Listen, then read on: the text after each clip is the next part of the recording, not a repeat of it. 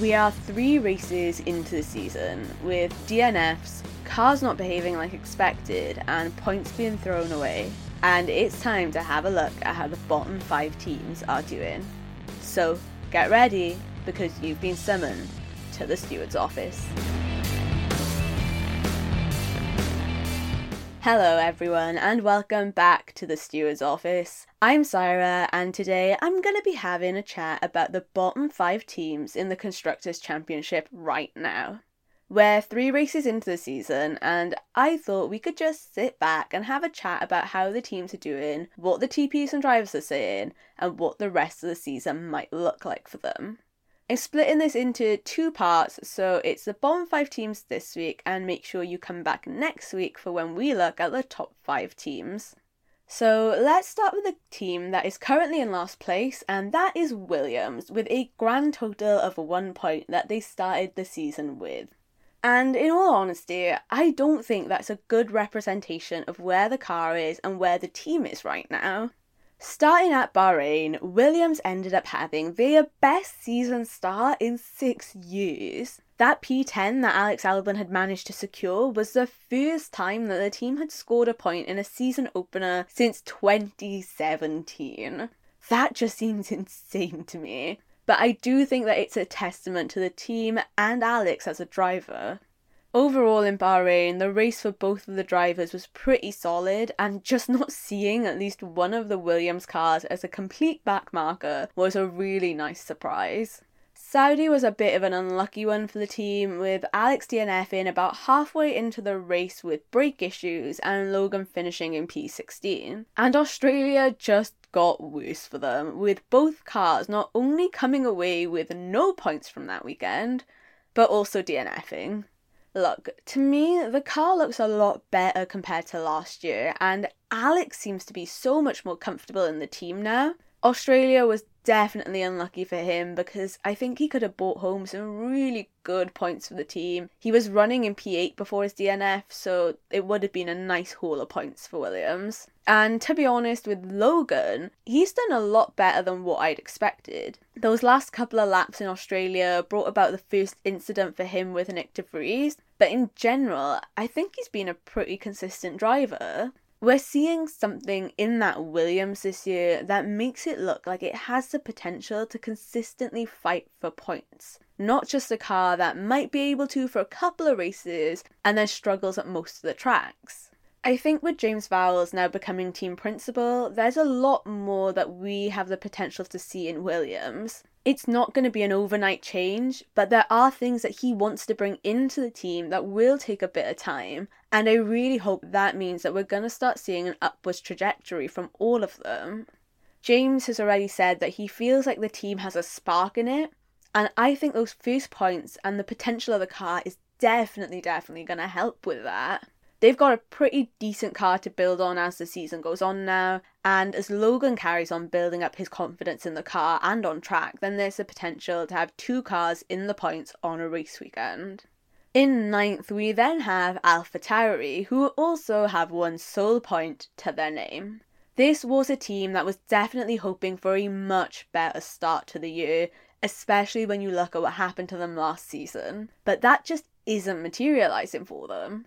I feel like they were probably hoping for a bit more from Nick, and compared to the absolute rockstar start that he had when he stepped into the Williams at Monza last year, he's not exactly been grabbing headlines. A little bit more under the radar and falling behind Yuki a bit as well.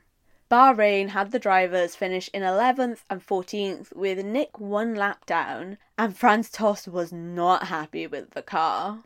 It wasn't where he thought it was going to be after the work the team had done in the winter break, and Saudi ended up giving them the exact same results, back in P11 and P14. And the team weren't disappointed with the drivers. They were happy with the race pace both of them had managed to draw out, but once again, just another track where the team weren't happy with the car performance. Jody Egginton, who's the team's technical director, was saying that they were trusting that the aero upgrades that they were going to be bringing in coming races would make a difference. But I'm not sure how much trust the team can actually put in that right now.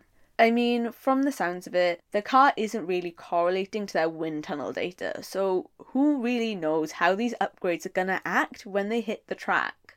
Australia did prove to have a little bit of light relief for the team after Yuki managed to get to P10. And don't get me wrong, I am so glad that he finally managed to score his first points of the season, but I somehow think that the 8 DNFs might have helped him out just a little bit there. One of those DNFs did happen to be his teammate Nick, so I don't think the other side of the AlphaTauri garage were too happy, especially when it was during the last 2 laps of the race.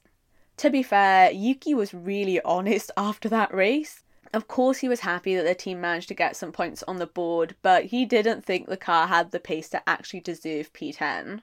Jody mentioned the fact that there was going to be a lot of data for them to get through before Baku. They didn't have the straight line speed, their car wasn't really working on all the tyre compounds. There just seems to be a long list of things that are wrong with the AlphaTauri right now, and it's probably a good thing that they have more wind tunnel time than most of the grid because they're going to need it.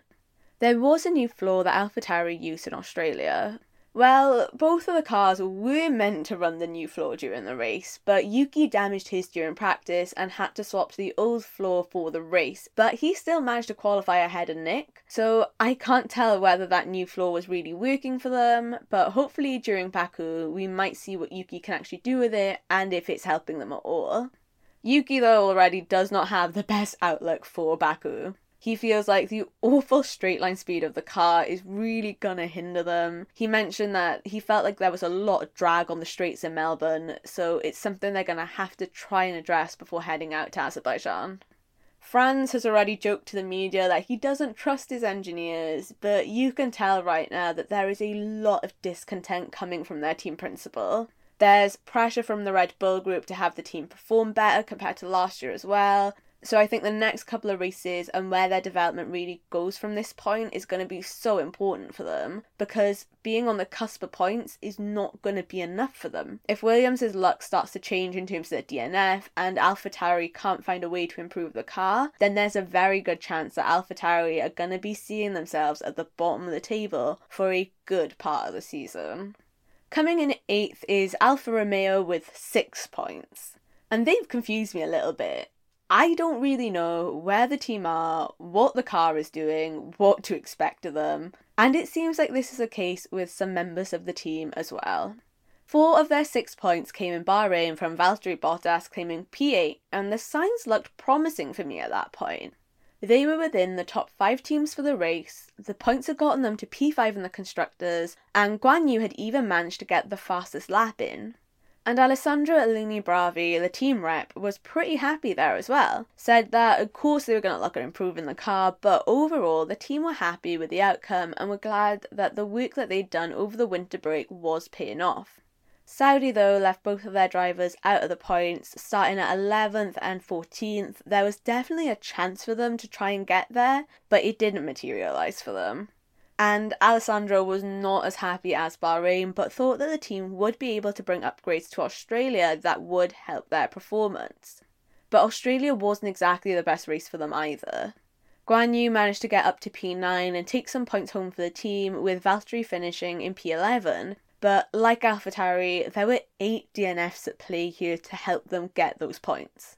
And don't get me wrong here, there's obviously something to be said about reliability, having a clean race, and being able to dodge a tangle of cars ahead of you, but the team are saying that they're still trying to find the pace that they had back in Bahrain. And Valtteri is saying the same thing. He wants to try and figure out what's happened and why the cars have seemed to lose pace since that first race. The thing is though, Bahrain is an outlier of a track. A lot of the drivers say it, and the teams also have 3 testing days where you can really nail the setup before you even start the race weekend. So maybe that was something that did help them with their race pace. Maybe it was just more track specific for the car, but they haven't been that consistent at the start of the season. Hopefully they can figure out what's going on with the car over this break before Baku. I don't think they're necessarily going to benefit from just throwing upgrades at the car right now, because there seems to be almost a gap in their knowledge of the car and what can make it work well. So I have a feeling that there's going to be a lot of trawling through data over the next couple of weeks as they try and figure out how to mimic their pace in Bahrain, or at least get to the root of the problem and why they can't seem to mimic that pace.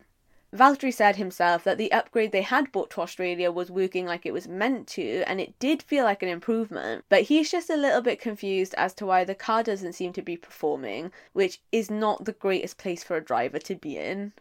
I don't really know what's going to happen with them this season. I feel like we saw a bit more promise from them last year. They had seemed to be fighting with more of the midfield last year, and I hope they get back to that sort of form because it is a very long season and anything could happen. But I think there are a few things they really need to get on top of right now. It's just a bit disappointing from the team because they have a pretty solid lineup, and with a decent car, I think both the drivers would be able to score some pretty consistent points, but that's just not the case right now. Haas have then managed to pip Alfa Romeo to the post with 7 points, and overall, I don't think this has been a bad start to the season for them. The car seems to just perform better in quali than it does in the race, and Nico Hülkenberg has played a pretty big part in their good quali form so far this season.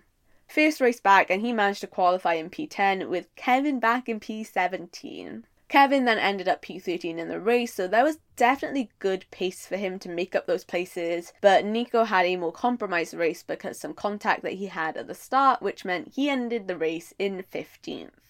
Out in Saudi, Kevin got the team to pick up their first point of the season, and Nico wasn't too far behind in P12, so it was a fairly strong outing for them. And Gunther Steiner seemed to have a bit more confidence in where the Haas car was after that race.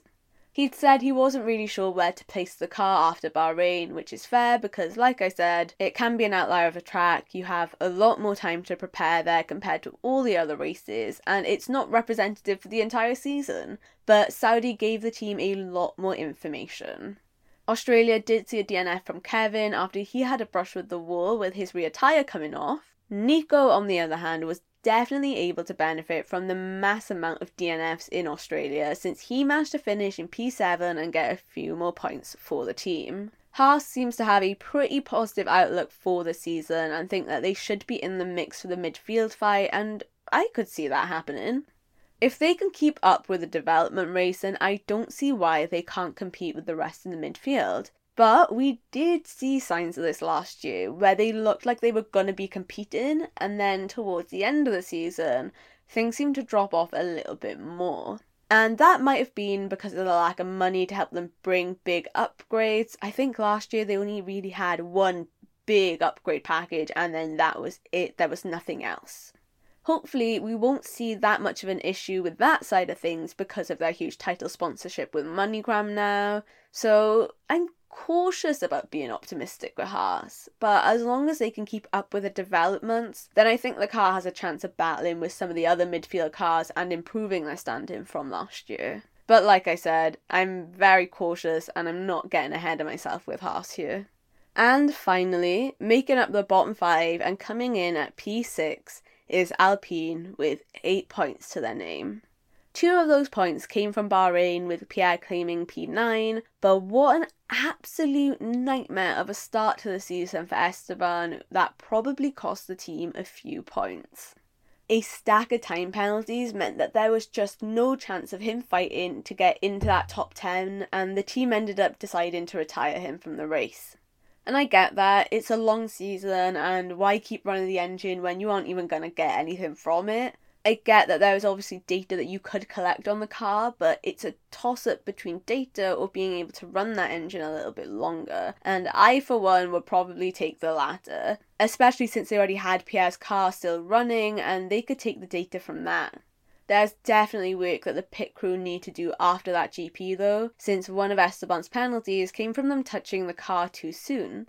It's small things like that that can have a massive effect on team results, so operationally they had some work to do after Bahrain. Saudi was a much better outing for the team. Both the drivers got into Q3 and both of them managed to finish in the points during the race at P8 and P9. So maybe not as high up as they wanted to be, but at least they didn't have the same issues that they had in Bahrain, which I would say is a positive. The team aren't really pleased with the car performance though. Otmar Safnauer said that there were obviously positives that they could take from Saudi, but the car was not where they wanted it to be. He knows it's going to take a lot of hard work for everyone on the team to take a fight to the front of the grid, and who knows how long that might take or if they're even going to be able to do it this season. Australia was a bit of an interesting one for the team. Let's start off with the fact that, yep, both drivers did end up DNFing after Pierre had caused an incident with Esteban during one of the restarts. So, no points from the race, which is disappointing, especially because the car looked like it was in a much better form this race. As disappointed as Otmar seemed to be with the result, he knows what the car was capable of on that day. Pierre was running in P5, and for a lot of the race he was around Aston Martin and Ferrari, which is definitely a boost for the team compared to the last couple of races that we saw. But it's also kind of hard to read too much into that. We saw the same sort of thing happen with Mercedes in Australia, where the car seemed to be performing way better than what anyone had expected, even on the team. But there's a good chance in both cases that it could just be track specific. Australia was also a track that wasn't causing as much tyre degradation for the teams, and that could have played into it as well. So we're going to have to wait and see if that sort of form can be carried on for the next couple of races, which would be great to see, don't get me wrong. But I'm just not so sure about it right now. Those first two races for Alpine were just disappointing for me though, because after their performance from last year, I thought that they would be able to build on that a bit more and slowly get their way closer to the front. But it almost feels like they took a few steps backwards, and instead of fighting for best of the rest like they did with McLaren last year, they seem to be right in the middle of the midfield battle. The team do have an upgrade coming to Baku, so that might help them pull up the order a little bit more. They are trying to be more aggressive with their upgrades this year and bring some kind of upgrade to most of the races throughout the season, so little upgrades that they're hoping are going to bring performance and help with their development race to the majority of the races, but I think they've pretty much ruled out bringing an upgrade to every single race. The development race is going to be key to every single team's standing this year, and it's about getting those upgrades right, not just chucking something on the car and not having it make a difference or even make the car worse. So I feel like Alpine is definitely going to be a team to keep an eye on throughout the season to see if their aggressive development plan makes a difference, and if they're able then to keep up with or even pull ahead of those teams that are around them to get towards the top of the grid. I can't lie to you though, I think Australia massively messed up with the Constructors standings because McLaren should be there. Before Australia, they were in last place and they've managed to leapfrog themselves up to P5. And I will talk about them a lot more in next week's episode, but without those DNFs, I don't think they would be that high up. So I don't think that some of the teams are really where they should be because of that, and also because of some bad luck and the mess that was Australia in general. Overall though, the team that's definitely surprised me the most has to be Williams. I know they're in P10, but the car looks so much better compared to what we've seen from them, and I'm putting it out there, alright? I'm doing it. I have a lot of hope for them this season. I don't think they're even going to be finishing in P10 this year. I'm going to say around P8, maybe P7 at a push, but I don't think they're coming in dead last in all honesty. But between the car looking a lot better, Alex just becoming more and more comfortable with the team and the car, and James Vowles now taking over, there's so much potential in that team. It's now just going to be a question as to whether they can really exploit that potential or not, because what they don't need are reruns of what's happened in Australia. On the other hand though, I am disappointed with AlphaTauri, but not too surprised. It's gutting for Yuki because in his third year of F1, he seems like a much better driver, and I've always thought that he's had a lot of talent, it's just refining it, and I think we're seeing more of that now, but the car just isn't allowing him to do much or to showcase it a lot. They just seem to be in a bit of a pit right now, and they're gonna need Nick to start fighting up towards the points with Yuki for them not to end up right at the bottom of the table. But more than their drivers, they really need to hope that whatever upgrades that they bring to the next few races are gonna work and give them that pace that they're looking for. And then we have Alpine, and they are probably the team I am most disappointed in right now, because I just expected so much more from them. I don't know how they managed to regress, but I really hope they can figure it out soon. To see them in the mix with the likes of Ferrari and Mercedes and Aston Martin would be great. We would get some really amazing racing up at the front between all the drivers in those 4 teams. But as aggressive as they want their development to be, they're going to have to contend with the cost cap, so they're going to have to be smart about their upgrades, and it might take them a little while for them to make up their pace deficit. And those are all 5 teams that are at the bottom of the Constructors' Championship right now. Most of them I'm not surprised at, but Alpine definitely wasn't a team I was expecting to be there. I do think that most of these teams are probably going to be staying in the bottom 5, and we're mainly going to be seeing changes between them rather than have one jump up to the top. But there's always a chance that there could be a jump from an unexpected team. We have 20 races left, and reliability will play a part in it, and we also don't know what upgrades everyone is planning to bring for the rest of the season. I think that midfield battle and that bottom of the table battle is definitely going to be interesting this year. It seems a bit closer compared to last year, I think, and I don't know, I guess we're going to see how the upgrades play a part in everything, and also driver confidence and driver morale. For drivers that are consistently not getting in the points, is that going to weigh down on them? Is that going to have an effect on their driving? How is the team contending with different wind tunnel times from the cost cap? So we are going to have to wait and see what happens, and hopefully we'll get a couple of surprises along the way. I would love that. Maybe we'll get an upgrade package that really launches a team right ahead of the rest of them, but we're going to have to wait and see. Make sure you guys come back next week, where I'll be talking about the top 5 teams in the championship and how their season is going so far. Thank you guys so much, and diolch yn fawr for listening. Make sure you follow me on Instagram and TikTok at stewards_office, and I will see you guys the next time you're summoned to the Stewards' office.